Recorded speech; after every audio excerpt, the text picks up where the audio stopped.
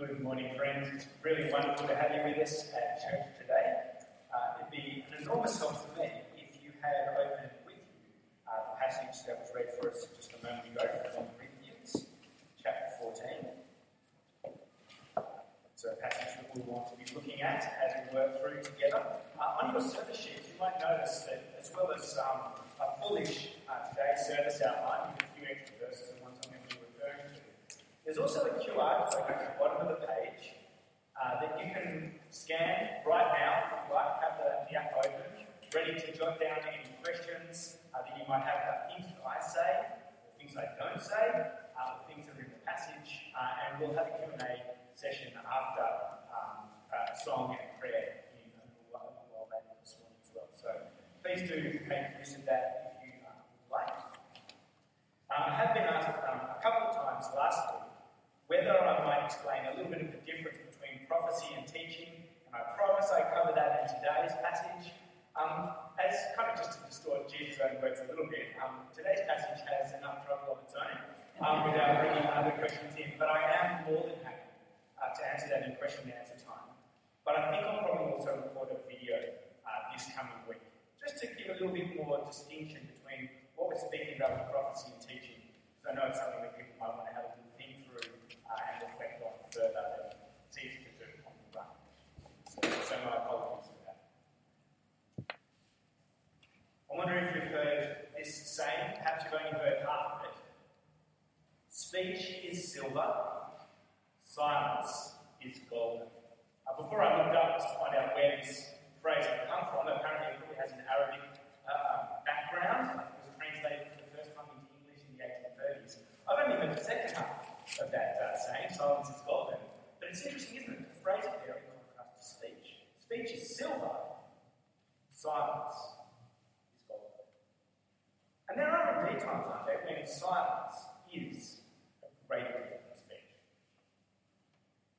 In the midst of enormous grief, or perhaps when bearing an enormous burden of regret for something, to have someone who can sit with us in silence, rather than lecture us about how we should have done things or how we can fix things, that can be an enormous gift.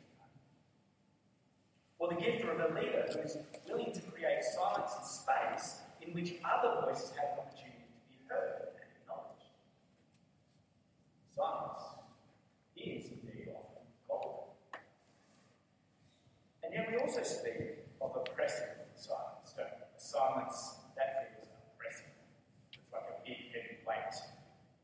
Perhaps when some voices are consistently muted in favour of others.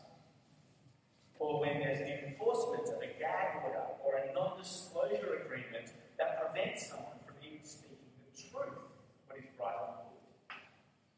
Or even just the routine muffling of another's voice, such that it is more easily overlooked. Silence is golden. Silence is oppressive. How might we risk one kind of silence becoming another? And that's a question that's given a bit of an unsettling sense of urgency in light of today's passage. Not least of all because some of the very characteristics of our own church meetings here on Sunday morning and midweek in our growth groups seem on the surface of things to perhaps contravene some of Paul's explicit commands given. Does that unsettle you? Shouldn't it unsettle us? For Paul grounds his instructions in today's passage in both the law and in the explicit command of the Lord Jesus himself. Are we really at liberty just to roll our eyes at Paul's words and move on?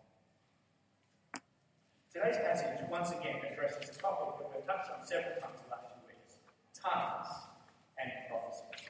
Two forms of public speech that Paul insists all believers are free to participate in for the good of the church.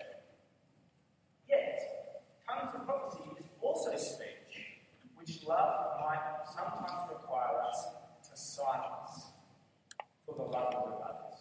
Have a look here at our opening verses, where Paul picks up from last week. Middle of chapter 14, verse 26 is where we begin. What then then shall we say, brothers and sisters? When you come together, each of you has a hymn, or a word of instruction, or a revelation, a tongue, or an interpretation. Everything must be done so that the church may be built up. If anyone speaks in a tongue, two, or at the most three should speak, one at a time, and someone must interpret. If there is no interpreter, the speaker should keep quiet in the church and speak to himself and to God. Silence is a critical element, Paul insists in these verses, when it comes to praying and praising God in tongues, in spirit-taught languages, whatever those languages might be. Firstly, if a tongue is included in church gatherings at all, it's certainly not something that Paul himself insists on. But if they are included, if praying to God and praising God in tongues are to be of benefit to the others who are gathered in church, then most of the church will need to lovingly exercise silent restraint. Even if many of them, even if all of them are personally gifted to be able to. Indeed, even the 2 or 3 people who might speak in tongues, they themselves will need to embrace silence at points. For not only are they to speak one at a time, or together at the same time in competition, the tongue speaker must also embrace silence so that someone might be able to interpret them for others to hear, to understand, and say a hearty Amen in agreement with the prayer and praise that they might offer. And if there is no interpreter, then the tongue speaker is called to be completely silent in the church of God. Now, for some people, I'm sure a question pops up into your mind. Aren't these various injunctions to silence just a denial of the tongue speaker's rightful participation in church life? The kind of oppressive silence that mutes their personal engagement with God himself. Not at all, says Paul. For even when the tongue speaker chooses to silence their speech out of love for others, Paul affirms that in their own spirit they remain actively engaged with respect to God. It's just that they don't insist on everyone else being forced into silence so that they might speak. If you notice there in verse 28, they nonetheless are still perfectly and actively engaged in their spirit with God himself. A similar pattern of love-informed silence is to shape our church views of prophecy, of sharing mutual words of encouragement, strengthening, and comfort. Have a look with me in verse 29, where Paul continues on. 2 or 3 prophets should speak, and the others should weigh carefully what is said. And if a revelation comes to someone who's sitting down, the first speaker should stop. For you can all prophesy in turn, so that everyone may be instructed and encouraged. The spirits of the prophets are subject to the control of the prophets. For God is not a God of disorder, but of peace, as in all the congregations of the Lord's people. As with the practice of tongues, so also with the practice of prophecy. Most of the church will need to exercise loving restraint in silence, even though they themselves might also be genuinely gifted to be able to speak words of encouragement, strengthening, and comfort at the same time. Even the person prophesying, Paul says, they themselves will need to embrace silence at several points. Firstly, so that 1 or 2 others might also contribute their words of strengthening, encouragement, and comfort, but also, secondly, so that others might judge or weigh the usefulness of the prophecy, the truthfulness and love usefulness of the prophecy that they're offering to the gathered church community. Now, I don't think we should imagine here that Paul is suggesting that the one who's prophesying needs to stop mid-sentence as soon as someone else shoots their hand up to announce that they have had something dawn on them as they've been listening to the scriptures. As if the freshest word of encouragement automatically trumps whatever the first speaker is saying. If the Holy Spirit is chaotically jumping from one person to the next, that would just be to introduce a whole different brand of chaos and disorder into church life, wouldn't it? And if only 2 or 3 people prophesy, I guess that in a particularly eager congregation, you'd be pretty much done in the case of 30 seconds. You'd have people trumping each other in the space of a minute or so. Paul's point here, I think, is simply that the one speaking must not silence everyone else by filibustering the church gathering for their own benefit. Storm Thurmond, this is a photo of a US politician who holds the record for speaking the longest, 24 hours and 18 minutes. He delivered a speech for. He delivered this filibuster, this non-stop speech, as an attempt to prevent the passing of the Civil Rights Act of 1957, a bill that would have given African Americans a voice in voting in American elections. And in order to try and scuttle that piece of legislation, this fellow spoke for 24 hours and 18 minutes. His refusal to be silent evidenced that there was no love for others in his own speech, only an intent to forward his own agenda, in this case at the cost of others. But the one who does prophesy, Paul says, the one addressing the church with words of strengthening, encouragement and comfort, is also going to need to be able to embrace silence so that others might judge or blame the usefulness of the prophecy that they're offering to the gathered community. This way of judging a prophecy is aimed at ensuring that its message is both in line with the teaching of the apostles and that it's directed towards loving of the community. The pursuit of truth and love will at times silence the contributions of those who are prophesying.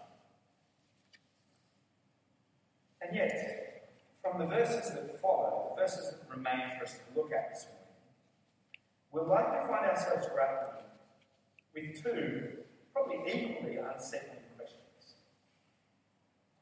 How exactly might Paul's injunctions about the silence of women in church have any relevance for the loving use of prophecy?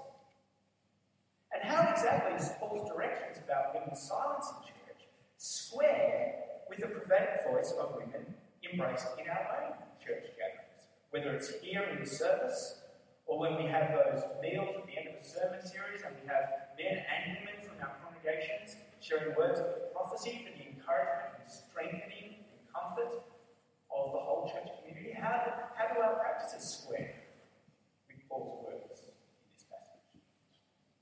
Let's have a look together at some of these verses. We'll begin in verse 34. Paul writes, women should remain silent in the churches. They are not allowed to speak, but must be in submission, as the law says. If they want to inquire about something, they should ask their own husbands at home, for it is disgraceful for a woman to speak in the church.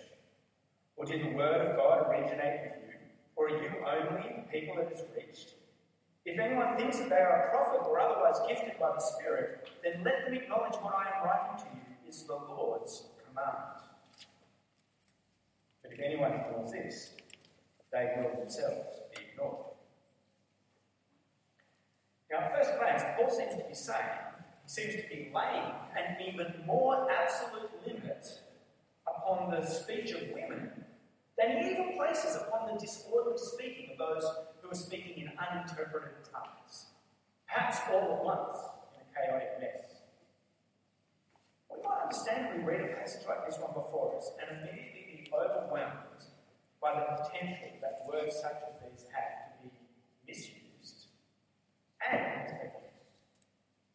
We may even have come to church today already resolved just to give the passage a knowing eye roll and to move on. Just to let the words go past and give Paul the benefit of our grace and pretend that he never said it.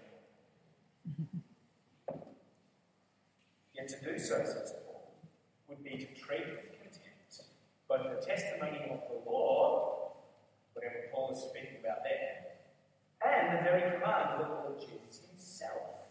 What on earth are we to do that? We're certainly not at liberty to read today's passage as enforcing an absolute ban on the ministry, the speaking ministry of women in gated church gatherings. But why?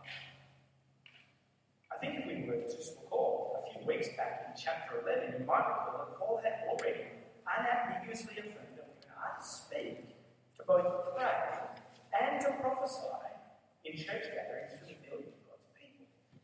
Whatever else Paul might be saying in today's passage is unanimously and unambiguously in favour of women's voices being heard in the church. Where we fail not only to permit, but to also actively encourage the voices of women, we'll be found guilty of despising those who are precious members of Christ's own body and who have been given to us for the building of Christ's own body. Just a couple of weeks ago, we had our parish council and wardens elected. The parish council, particularly along with the wardens, consult with me on a lot of the ministry decisions that we make here at Sunderland Church about how we organise our shared life together, the way in which we operate ministry, and if there are things that they are concerned about and want greater clarity on, they'll often bring those up in parish council meetings. And in fact, if there's ever something that you look at the way in which we organise church life, and you'd like to understand a little bit more about why it's done that way, I mean, you could chat with me after the service. I'd love to speak with you. But even if I promise to get back to you, I might forget midweek or it might drop off my list. You are more than welcome to address it to one of the parish council members. Saying, hey, do you think you could bring this up at parish council and see if as a whole you could discuss about how you think about this particular aspect of church life or that particular aspect of church life. And we as a parish council will reflect on it and respond back to you. And yet, if we were to keep on going here, chapter 11 you might also recall, Paul did identify one potential abuse of prophecy that he feared the Corinthians might be particularly vulnerable to. And you might, if you weren't here then, you might like to go on our either our podcast page or YouTube and follow up on what we looked at in chapter 11. I'm not going to go into it in detail today. But then Paul did identify a situation in which a wife might be tempted to use her newly acquired and God-given freedom to prophesy in a manner that proclaimed her unwillingness to submit to embrace her marital unity with her husband. Do you remember that was reflected in the one who might enact that socially provocative removal of the head husband that signified a unity and oneness of husband and wife? Indeed, back further, a few weeks earlier than that, in chapter 7, we looked at chapter 7 at the end of last year, we'd already come across Christian wives who mistakenly believed that they should dissolve their marriages, divorcing unbelieving husbands in an attempt to bolster their own and their children's spiritual stance and stands, as if being bound into one flesh unity with an unbeliever somehow compromised them so that they would need to divorce them. In fact, in a personal letter that Paul writes to the church leader Timothy, we'll come across Timothy towards the end of 1 Corinthians. He was one of those leaders who went back and looked after the church in Corinth. Paul warned Timothy to be on the lookout for false teachers who will teach that Christian freedom prohibits submitting to the bond of marriage at all. These false teachers would forbid an outlaw marriage for Christian believers, as if it compromised their spiritual status and standing with respect to God. And I think that there are several factors in today's passage that indicate Paul is expressing here a similar concern for maintaining the integrity of marriage, that it might not be compromised or undone or unwound. As I addressed back in chapter 11, when we explored submission, and in our Ephesians series a couple of years ago, women in general are never called to submit to men in general. When referring to men and women, Paul only speaks of submission in the context of marriage. That's one thing to get clear about what's being spoken of here with respect to submission. Wives are called to submit to unity, to being one flesh with their husbands. Paul in particular never implies that a husband has authority over his wife that she is to submit to. Nor does he speak of wives submitting to their husbands' leadership, which is a very modern term, or his authority. Well, neither the Old Testament law nor Jesus ever commanded the silence of women. Both the law and Jesus did explicitly command that God's intention for marriage was that it is a one-flesh union that should never be willingly and deliberately dissolved. I have a look at these words from Mark chapter 10 as an example. Unfortunately, I couldn't fit them all on the slide. You'll see why I've got the ... in the middle, but I'll read the whole section. So I'm going to read verses 2, which is up there on the screen, and then skip down to verses 5 down to 10, Mark 10. But you can look up the whole passage later on. You'll see in a minute why I've tried to keep it all on one slide. We read in Mark 10, some Pharisees came and tested Jesus by asking, is it lawful for a man to divorce his wife? Jesus answers, it was because your hearts were hard that Moses wrote you this law, Jesus replied. But at the beginning of creation, God made them male and female. For this reason, a man will leave his father and mother and be united to his wife, and the two will become one flesh. So they are no longer two, but one flesh. Therefore, Jesus commands, what God has joined together, let no one separate. When they were in the house, same word for home, when they were in the home again, the disciples asked Jesus about this. In fact, in Matthew's Gospel, we can read a little bit more of the detail about what they asked. They had some problems with what Jesus was teaching them on this occasion. I want you to note two things. Firstly, the command that Jesus speaks here, that what God has joined together, let no one separate, is the very same command that Paul himself explicitly refers to in chapter 7 of 1 Corinthians, warning against dissolving the one flesh unity of marriage. There's only two times in the whole letter that Paul speaks about the Lord's command. One of them is in chapter 7, where it's explicitly tied to this command not to dissolve marriage. Jesus' own command is based on the law, that is, Genesis' account of Adam and Eve's union we find in Genesis chapters 1 and 2. The law is a phrase that is often used to describe that part of the Old Testament scriptures which are the prophets. Recall that Jesus will often speak about the law and the prophets. It's not just, the law isn't just rules, it's the Old Testament canon, so to speak. Now, in contrast to the public asking of the Pharisees, I think we still want the slide up there. In contrast to the public asking of the Pharisees, the disciples wait until they're back home before they press Jesus, before they question Jesus on this teaching that he is delivered to them. And when Paul in today's passage speaks about a wife inquiring of her husband at home, he's using the very same word, the exact same word and phrase that describes the speech of those who might challenge, demand answers of, and even interrogate Jesus throughout his ministry. Jesus' enemies typically do this publicly so that they might either trap, disgrace, or humiliate him. The disciples almost always express their misgivings in private questioning afterwards in their home, in the house. While the prophecies that were offered in the church community were to be weighed or judged, the prophecies themselves, the prophets were not to be then publicly interrogated or placed under suspicion.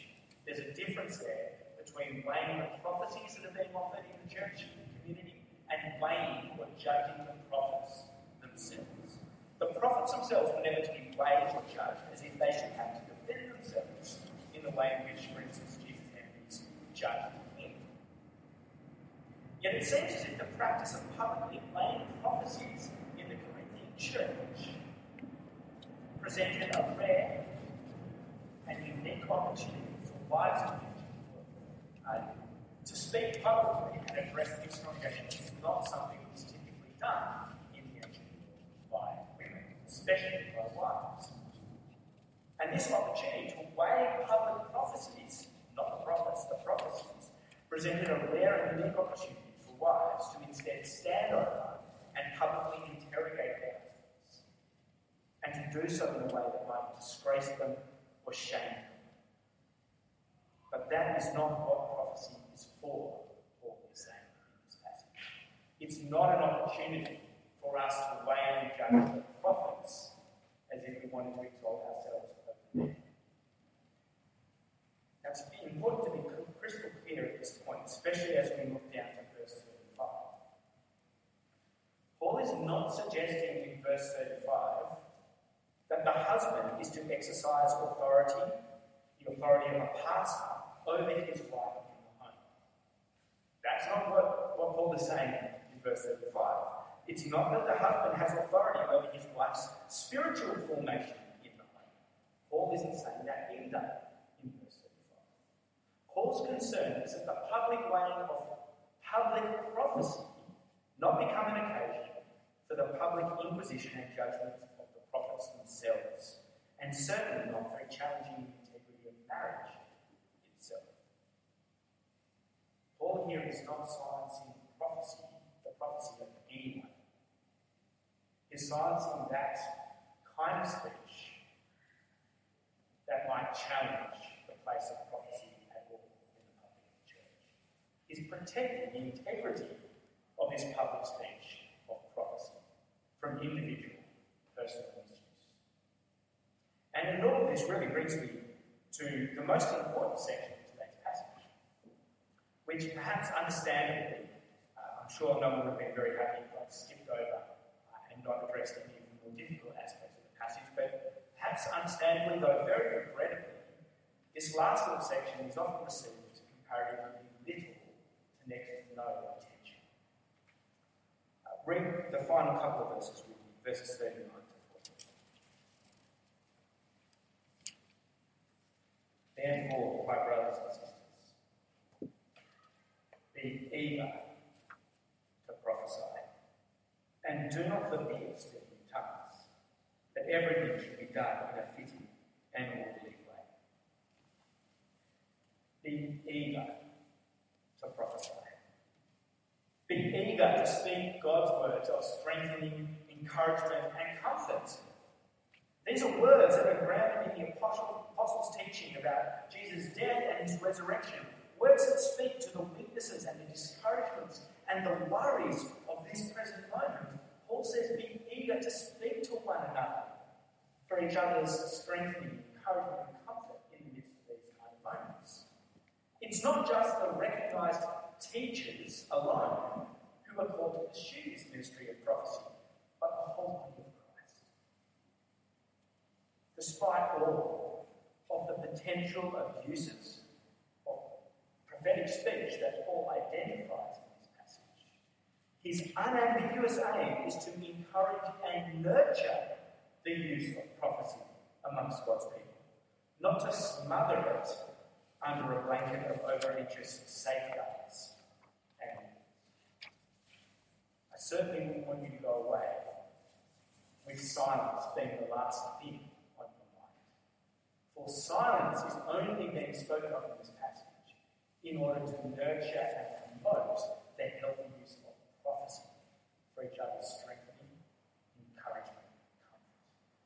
That is finally what Paul exhorts us to pursue. I'm going to close in prayer, and if there are questions that you have, I'd really love them to be sent through. And as we mentioned before, if you don't get to process the questions that you might have in time, if you do enter them in later on over the course of the morning, we might be able to touch on them in this evening's service, and you can have a sneak and tune in either in person or online and see how you address those questions. That'd be great. Dearest Father, we do thank you that you yourself are a speaking God, and that you have equipped many people in different ways to speak also in the church, that we might be strengthened, encouraged, and comforted by what you have done for us in and through the Lord Jesus himself. Father, we ask that you would embolden us to speak in such a way that we might all be encouraged to draw closer to the Lord Jesus yet, Father, even in the boldness of our speaking, help us to grasp and to identify when it is that we might be able to use silence as a way of loving others, whether it be enabling them to speak or enabling them to reflect on and question how we might love one another with the words that have been spoken. We ask all this in Jesus' name.